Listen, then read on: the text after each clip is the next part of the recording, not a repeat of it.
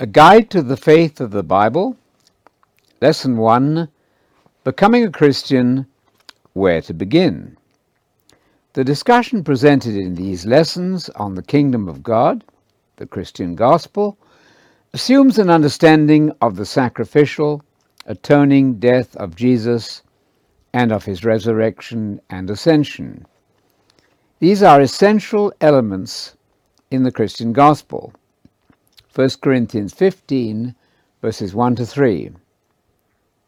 But they are not the whole gospel. The need for an investigation of the Christian gospel lies in the fact that the kingdom of God is also an absolutely indispensable component of the evangelism of Jesus and the apostles. The term kingdom of God is never simply a synonym for the facts about the death and resurrection of Jesus. Moreover, the kingdom of God is often the first article of faith in New Testament descriptions of the saving message.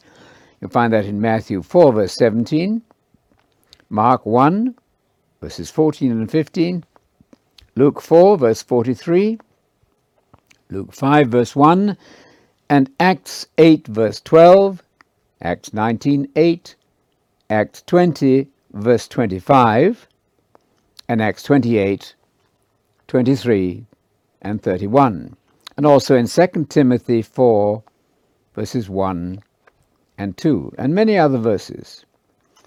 All this is both before and after the resurrection of Jesus. Jesus preached the gospel of the kingdom for some 30 chapters, as recorded by Matthew, Mark, and Luke, without at that stage mentioning his death and resurrection.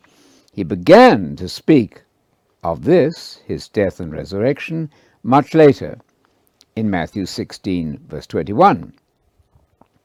This must prove to the open-minded that the gospel is not just that, quote, Jesus died for me. So here are the master texts that we're dealing with. I quote, Jesus came into Galilee proclaiming God's gospel, or good news, and saying, the time has come and the kingdom of God is approaching. Repent and believe the gospel. That's Mark 1, verse 14 and 15.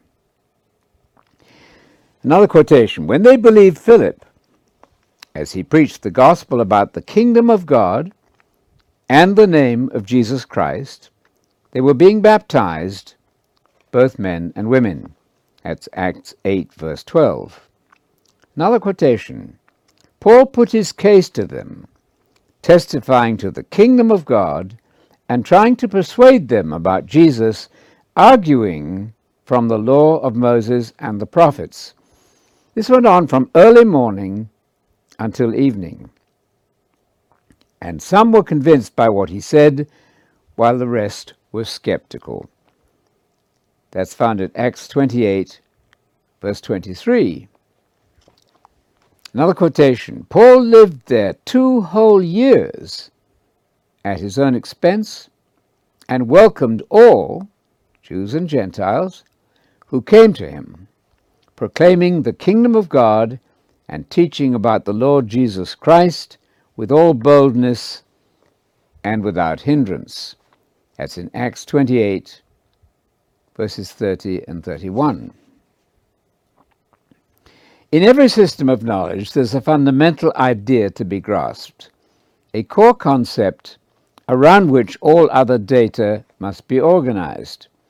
This central, dominating idea will determine the character of the subject as a whole and give meaning to every part of it. The core concept, the basic thesis, becomes the criterion by which all subsidiary ideas are evaluated. What then is the axis around which all of the Christian faith revolves? The Christian faith comes to us in the Bible as a body of information, challenging us to response and action. The source of that information is ultimately God himself, transmitting his message through prophets and teachers, and supremely in his principal representative, Jesus the Messiah, the Son of God. What then is the central core concept of the teaching of Jesus? What forms the heart of his message? What one single idea underlies all his preaching and teaching? What primary idea must be grasped and believed by anyone who wants to follow Jesus? What did Jesus consider to be the essential gospel, that is, saving message? The answer to this question can be discovered by anyone with an ordinary ability to read any version of the Bible and an earnest desire to find out what Jesus taught. The importance of Christianity's key ideas so impressed the writers of the New Testament that they emphasized it over and over again. It is a testimony to the extraordinary way in which fundamental concepts can be lost that Jesus' master idea is very seldom, if ever, presented with clarity to the public in the 21st century gospel preaching. Equally amazing is the fact that leaders of organized Christianity admit that they are not proclaiming as gospel what Jesus proclaimed as the gospel. The gospel as Jesus preached it is very often conspicuous by its absence from contemporary presentation of what is called, quote, the gospel. Christianity's central idea. Without any possible fear of contradiction, we can assert with complete confidence that the axis around which all Jesus' teaching revolves is the gospel of the kingdom of God. The genius of Christianity is concentrated in that one term. It is Jesus and the apostles' master idea. It is the heart of their rallying cry to the public. It has been preserved for us meticulously in the pages of the Bible, especially in the records of the ministry of Jesus. It is the gospel which comes from the one God of the Bible. That's to say, God's gospel, Mark 1, verse 14, and the beginning of the gospel is there as announced in Mark 1, verse 1. There's one gospel in the Bible, the good news of God's plan to grant you immortality, that's to say, indestructible life, life forever, and to prepare you to administer the world on a renewed earth with Jesus in the coming kingdom. You'll find that in Matthew 5, verse 5, Revelation 5, verse 10, 2 Timothy 2, verse 12, Revelation 2, verse 26, and Revelation 3, verse 21, chapter 5 and verse 10, chapter 20, verses 1 to 6, and chapter 22, verse 5. Also in Isaiah 32, verse 1, and 1 Corinthians 6, verse 2, and in Matthew 19, 28, Luke 22, 28 to 30. It's called God's gospel, or the gospel about the kingdom of God. See Mark 1, verses 1 and 14 and 15. Notice next how Paul spoke always, as did Jesus, of God's gospel. You'll find that phrase in Romans 1, verse 1, and Romans 15, verse 16, 2 Corinthians 11, verse 7, and 1 Thessalonians chapter 2, verses 2, 8, and 9. All the apostles preached the same saving gospel as Jesus had. See, for example, 1 Peter 4, verse 17. Those 8 references to God's gospel from Jesus, Paul, and Peter prove the New Testament's testimony to a single saving gospel. Open the Bible to Mark chapter 1, verses 1, 14, and 15. Here the career of Jesus is launched with his preaching of the gospel about the kingdom of God. He came into Galilee and summoned his compatriots to a complete change of mind and lifestyle, that's to say repentance, and to believe in the good news or gospel about the kingdom of God. This is where all true faith and all true repentance must begin. The command to, quote, repent and believe in the gospel about the kingdom is Jesus' first command and a summary of the faith which he presented. It's only reasonable that we begin at the beginning of Jesus' ministry and teach the faith as he taught it. We should remember at once that, quote, he who obeys the Son has life, and he who disobeys the Son of God remains under the wrath of God. That's in John chapter 3, verse 36. Jesus thus urges us to believe what he taught as the saving gospel. Our response to Jesus' gospel is the criterion of judgment. We are going to be judged by his words. John 5, verse 24, John 12, verses 44 to 50, and Mark 8, verses 35 to 38. We are urged to comply with Jesus' opening command to mankind.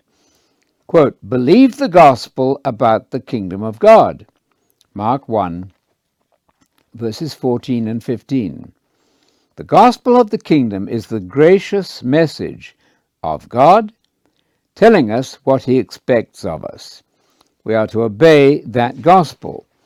2 Thessalonians 1, verse 8, and 1 Peter 4, verse 17. To disregard the gospel of the kingdom puts us in opposition to God and to Jesus. Jesus was particularly indignant at those who claimed to follow him but disregarded his teachings. I quote, why do you call me Lord, and yet you will not do what I say? That's in Luke 6, verse 46. All the gospel writers emphasize the fundamental importance of the gospel about the kingdom. John uses different terminology for the same idea. He calls the kingdom, quote, everlasting life, or better translated, the life of the age to come.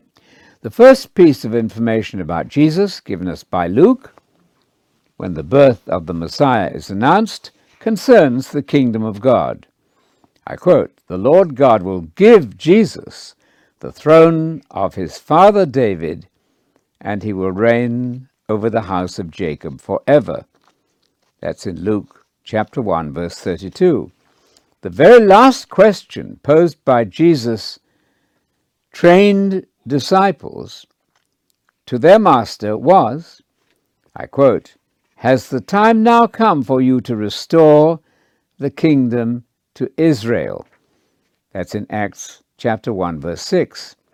As any religious Jew knew well, the promise of Gabriel concerning the role of Jesus in God's plan was a statement about the Messiah's kingship in the coming kingdom of God to be established on the earth with its headquarters in Jerusalem, a Jerusalem purged of evildoers and reconciled to God and his Messiah Jesus.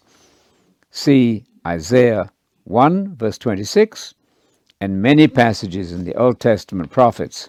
For example, Isaiah chapter 2, verses 1 to 5. Jesus himself gives us a clear definition of the underlying purpose of his ministry. He informs us about the basis of his entire career with these words. I quote, I must proclaim the good news of the kingdom of God to other cities also. That is the reason I was sent. You'll find that in Luke chapter 4, verse 43. That is what God commissioned me to do, he says. That is the driving force behind my Christian mission to the world. This text opens up the mind of Jesus for us and provides the key to the whole Christian faith, which must be based on his teaching. Jesus tells us the whole reason for his ministry in this verse. Have you heard this verse quoted often? Did you know that Luke chapter 4 verse 43 provides one of the most fundamental truths of the Christian faith? Luke immediately goes on to tell us that Jesus was preaching the message, or the word. You'll find this in Luke chapter 5 verse 1 and Mark chapter 2 verse 2. Also in Acts 8 verses 4, 5 and 12. This is the Bible shorthand for the Christian message of salvation. It appears throughout the New Testament as, quote, the message about the kingdom. Matthew 13:19. The Word of God, Luke 8 verse 11, or simply the Word in Mark 4 verse 14, and other phrases with the same meaning. It may just be called the gospel, or, quote, this gospel about the kingdom. Matthew 24 verse 14, Matthew 4 verse 23, and Matthew 9 verse 35, and Mark 13 verse 10. We must grasp and believe this message and no other in order to embark on the process of becoming a Christian believer. Nothing could be more crucial for our spiritual welfare than to gain an understanding of this message. It is one message and one message only, the good news or gospel about the kingdom of God. Luke chapter 4 verse 43 and Luke 5 verse 1. The gospel about the kingdom of God equate the message about the kingdom with the message or word of God. For further details of the different New Testament names for the one gospel of the kingdom, please see Appendix 1 of my book, The Coming Kingdom of the Messiah, a solution to the riddle of the New Testament, available free at our site, Focus on the Kingdom. The spreading of this gospel message was of paramount importance to Jesus and the disciples he chose to assist him. Without any doubt, it was the message of God's good news about the kingdom of God which they preached everywhere. I quote, "He went around the whole of Galilee, teaching in their synagogues, proclaiming the good news or gospel of the kingdom of God." That's in Matthew chapter 4, verse 23, and again in Matthew 9, verse 35. Matthew repeats this summary account of what Jesus was doing. Later, Jesus, quote, sent them, the 12 that is, to proclaim the kingdom of God. Luke 9, verse 2. Jesus defined the ultimate purpose of life for his followers. It is the quest for the kingdom of God. He instructs his followers, quote, seek first the kingdom of God. That's in Matthew 6, verse 33. The same subject dominated the conversation between Jesus and the disciples after his death and resurrection. For almost 6 weeks, he spoke to them about the kingdom of God. You'll find that in Acts chapter 1, verse 3. Christianity, as Jesus taught it, is about the kingdom of God and Jesus as the king of that coming kingdom. The challenge to you is to prepare to enter that kingdom when it comes in the future. No wonder that Jesus urged believers to pray, quote, may your kingdom come. That's in Matthew 6, verse 10. Information vital to the potential believer. Luke tells us about the information required by potential converts before they could be baptized, in water that is, into the Christian faith. His statement reads like an early creed. I quote, when they believed Philip as he proclaimed the gospel about the kingdom of God and the name of Jesus Christ, they were being baptized, both men and women. That's in Acts 8, verse 12. Jesus promised a supreme reward to his disciples. They were to assist in the rulership of the new world or new age of the coming kingdom. I quote, "I assign to you," literally in the Greek, "I covenant with you a kingdom, as my Father has assigned or covenanted a kingdom to me, and you will sit on thrones to govern," that's the word judge, meaning to govern, the 12 tribes of Israel.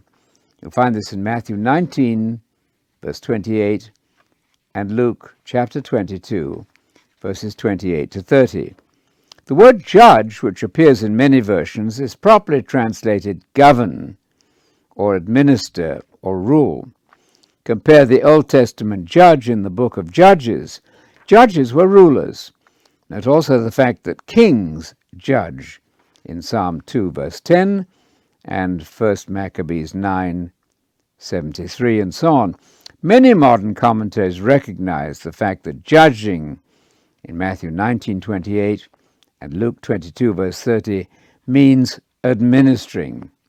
No wonder then that Paul, faithfully following Jesus, could sum up his whole ministry by calling it a preaching of the gospel of the kingdom, Acts 20, verse 25, which one verse earlier he called the gospel of the grace of God. Luke wishes us never to forget what the apostles always proclaimed as the gospel. He informs us that Paul preached the kingdom of God for 3 months in Corinth, Acts 19, verse 8. In order to leave no room for doubt or misunderstanding, he ends his second treatise, the book of Acts, by describing Paul's activity in Rome. For 2 years, Paul preached the good news about the kingdom of God and the things concerning the name of Jesus. That's in Acts 28, verses 23 and 31. This was the gospel message of salvation, which he addressed both to Jews and Gentiles alike. Acts 28, verse 23 and 31. Jesus had commanded one gospel for all the nations until his return. We'll find that in Matthew 28, verses 19 and 20. It is the gospel of the kingdom which must constantly be preached in all the world until Jesus returns at the end of the age. I quote, "This gospel of the kingdom will be preached in the whole world, and then the end will come." That's in Matthew 24, verse 14. With this evidence before us, and there is much more, we may say that no one honestly in search of biblical truth can miss recognizing the principal idea behind the Christian message of salvation. The kingdom of God is undoubtedly the heart and core of Jesus and the apostles' preaching of salvation, the basic idea around which true Christianity revolves. A comparison with traditional preaching. Biblical Christianity is founded, as we have seen, on the message about the kingdom of God and about the Messiah Jesus, who is the king of that kingdom. If, however, we inquire of the various contemporary church denominations, we soon discover that the kingdom of God is one of the least well-known topics in their preaching. The phrase, quote, "gospel of the kingdom," is almost entirely absent from contemporary presentations of the gospel. Instead, you will hear much talk about a vague, quote, "heaven when we die." One popular preacher says that Christians are going to polish rainbows in heaven, prepare heavenly dishes, or tend heavenly gardens. But such language has no basis at all in the Bible. Jesus nowhere promised, quote, "heaven" as the future reward of the faithful. He invariably invited his disciples to prepare to, quote, "enter or inherit the kingdom of God." He wants his followers to inherit the earth, Matthew 5, verse 5, and to rule the world with him on earth when he comes back. That's in Revelation 5, verse 10. The following words of a former head of the Church of England point to a long-standing and extraordinary absence of Jesus' central message. Apparently, the churches have not been proclaiming the same message as Jesus and the apostles did. Consider these words of a distinguished church leader. I quote, "Every generation finds something in the gospel which is of special importance to itself and seems to have been overlooked in the previous age or sometimes in all previous ages of the church. The great discovery of the age in which we live is the immense prominence given to the gospel of the kingdom of God. To us it is quite extraordinary that it figures so little in the theology and religious writings of almost the entire period of Christian history. Certainly in the synoptic gospels, Matthew, Mark, and Luke, the kingdom has a prominence which could hardly be increased." That quotation is from William Temple, former Archbishop of Canterbury, in his book Personal Religion and the Life of Fellowship. This leading scholar of the Church of England agrees with us that the gospel of the kingdom has, quote, "a prominence which could hardly be increased in the New Testament accounts of Jesus' ministry." At the same time, he recognizes that the gospel of the kingdom is barely evident in, quote, "the theology and religious writings of almost the entire period of Christian history."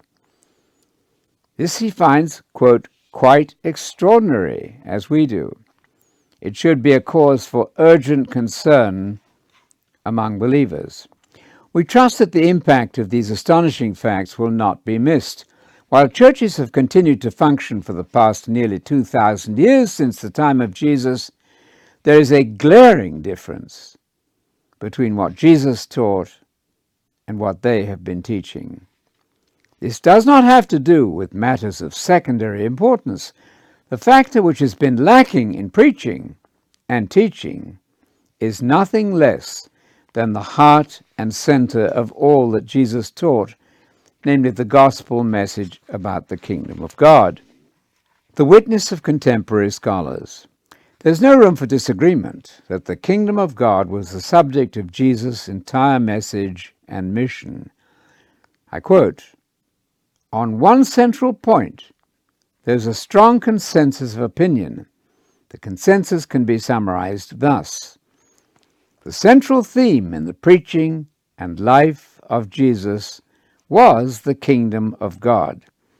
That's from Thomas Groom's book, Christian Religious Education.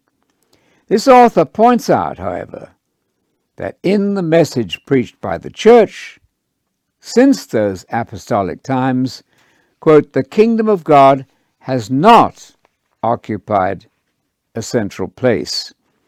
That again is from Thomas Groom's book, Christian Religious Education.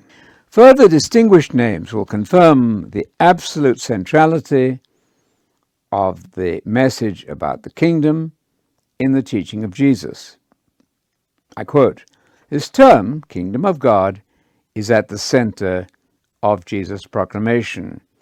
That's from Hans Kung in his book on being a Christian.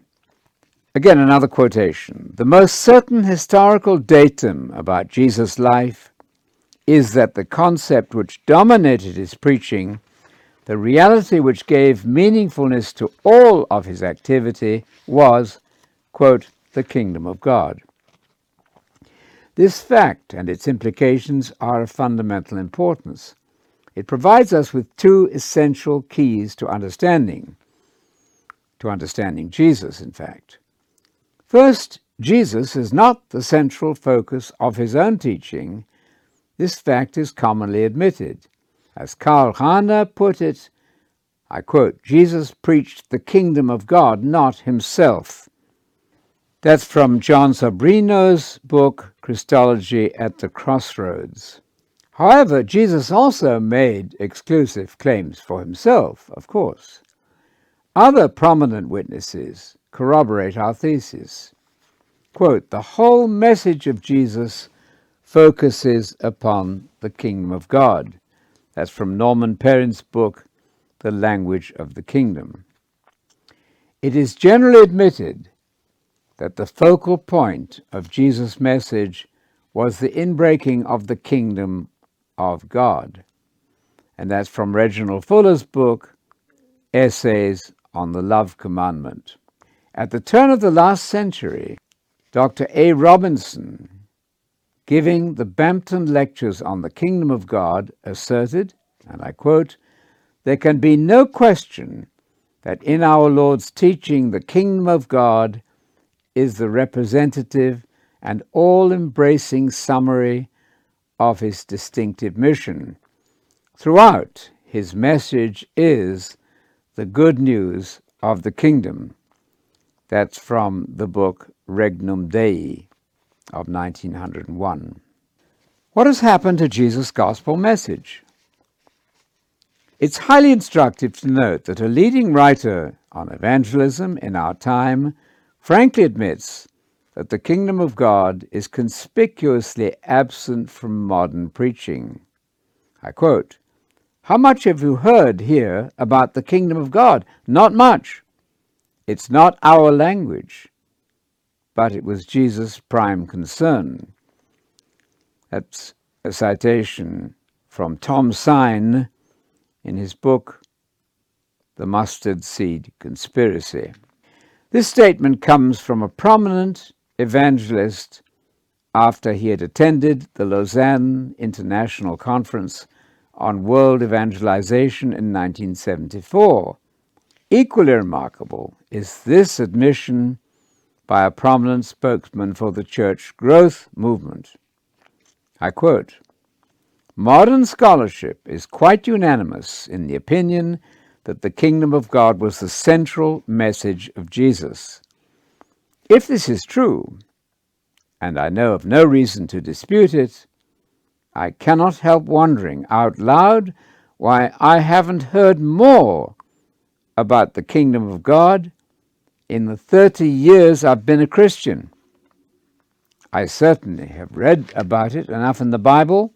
Matthew mentions the kingdom 52 times, Mark 19 times, and Luke 44 times, and John 4 times. But I honestly cannot remember any pastor whose ministry I've been under actually preaching a sermon on the kingdom of God.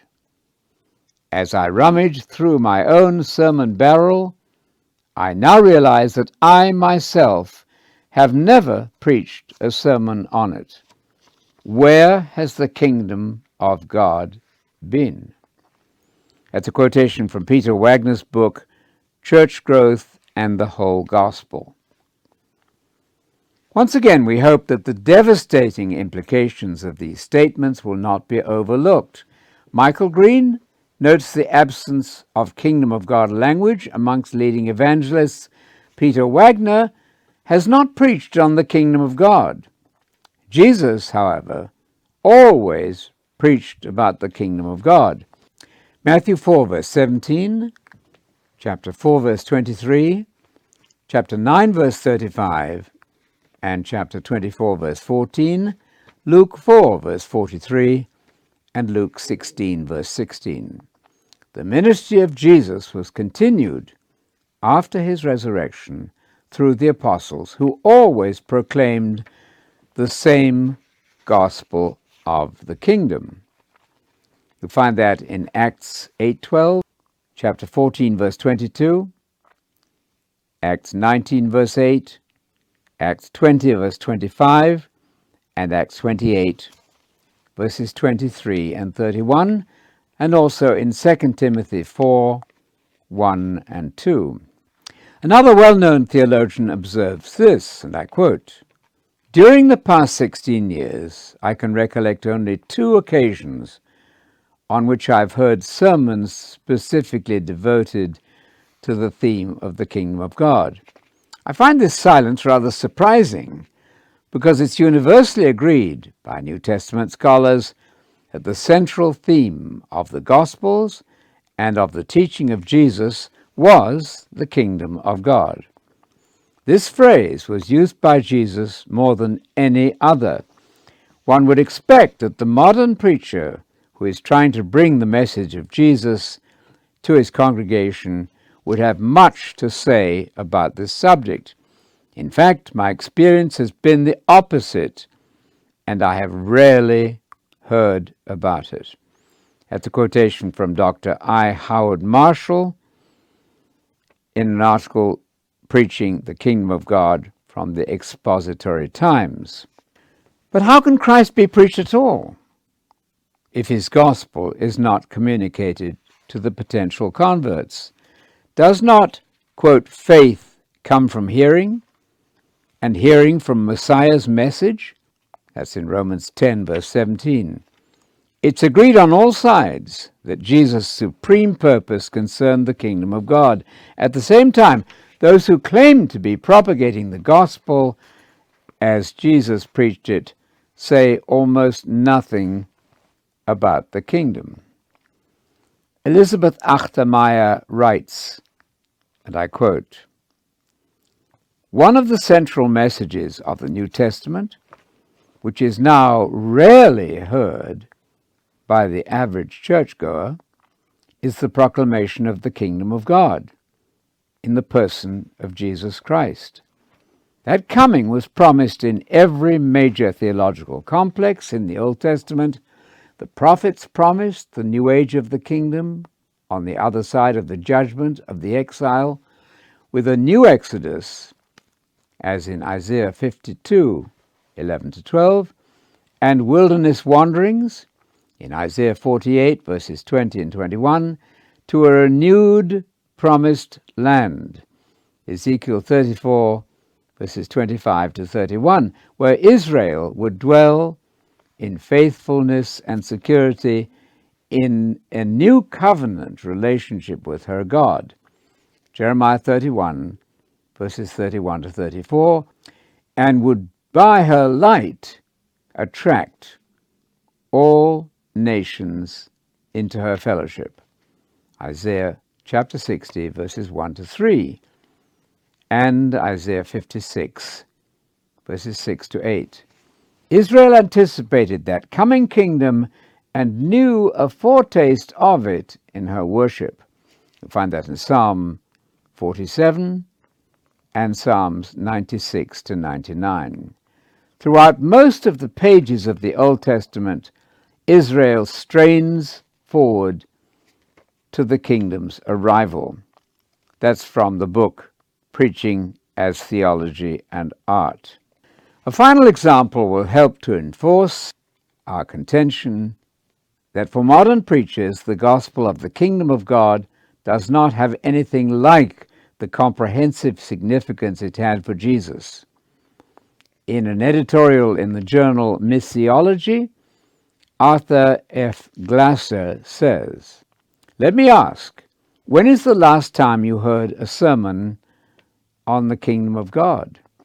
Frankly, I'd be hard put to recall ever having heard a solid exposition of this theme.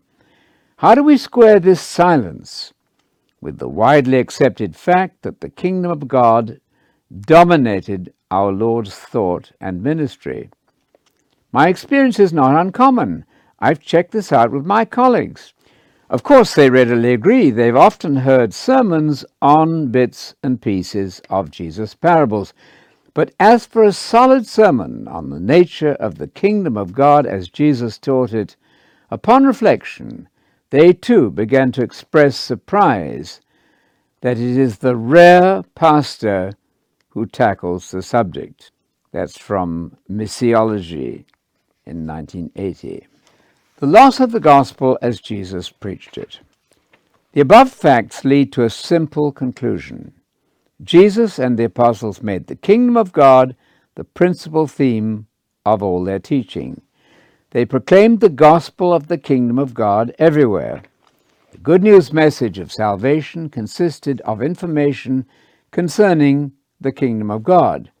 Generally speaking, the churches calling themselves Christian admit that they have never said much about the kingdom. Modern preachers do not preach it. Contemporary evangelists confess that the kingdom is not part of their evangelistic agenda. This may be easily demonstrated, too, by pointing to the absence of the word kingdom in tracts promoting what is called the gospel. We conclude, therefore, that there's a glaring loss of gospel content if we compare the Christianity of Jesus and the apostles with what has been called Christianity for some 1900 years. Throughout the biblical accounts of the preaching of Jesus and the apostles, we find a plain record that the kingdom of God, to be inaugurated by Jesus as king of that kingdom, is Christianity's principal concept. It is not, and never has been, the principal concept in traditional Christianity. It must follow, we contend, that the Christianity of Jesus and the apostles and traditional Christianity are substantially different in this important matter of defining the content of the gospel.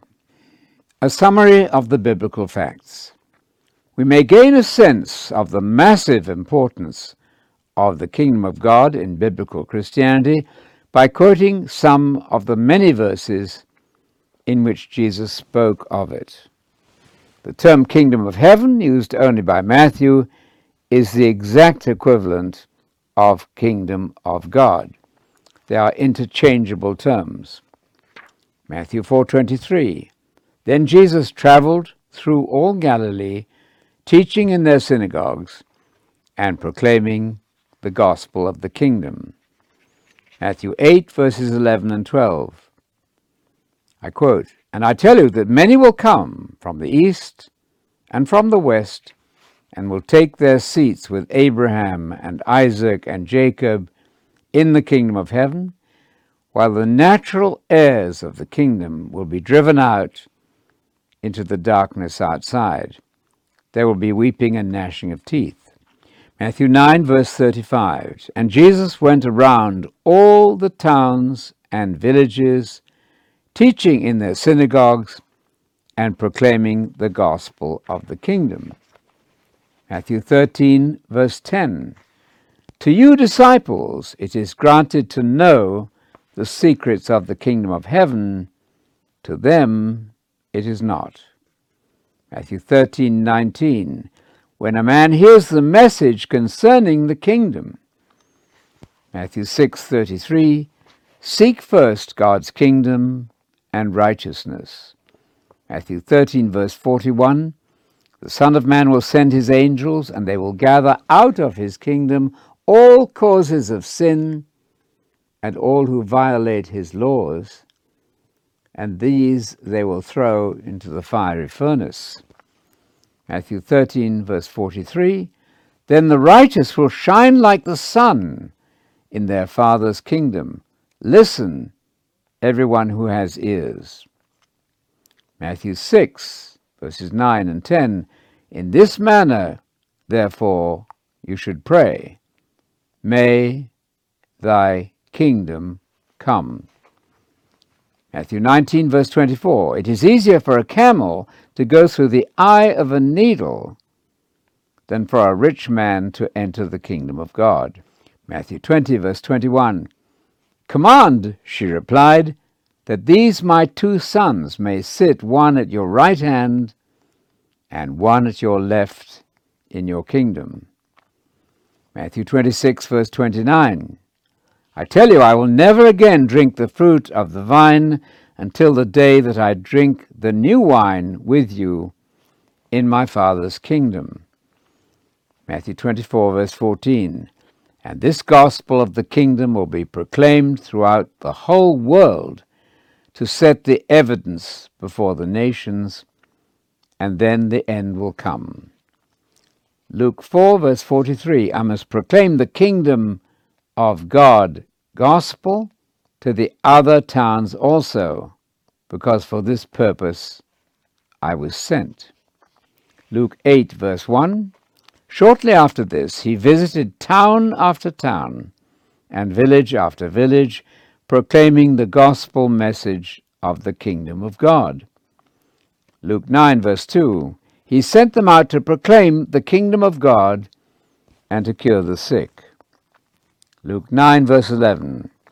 And receiving them kindly, he talked to them about the kingdom of God. Luke 9, verse 60. Leave the dead, said Jesus, to bury their dead, but you go and announce far and wide the kingdom of God. Luke 12, verse 32. Do not be afraid, little flock. It is your Father's good pleasure to give you the kingdom. Luke 21, verse 31. So also, when you see these things happening, that is, the events surrounding the return of Jesus to the earth, you may be sure that the kingdom of God is about to come. Luke 22, verses 28 to 30.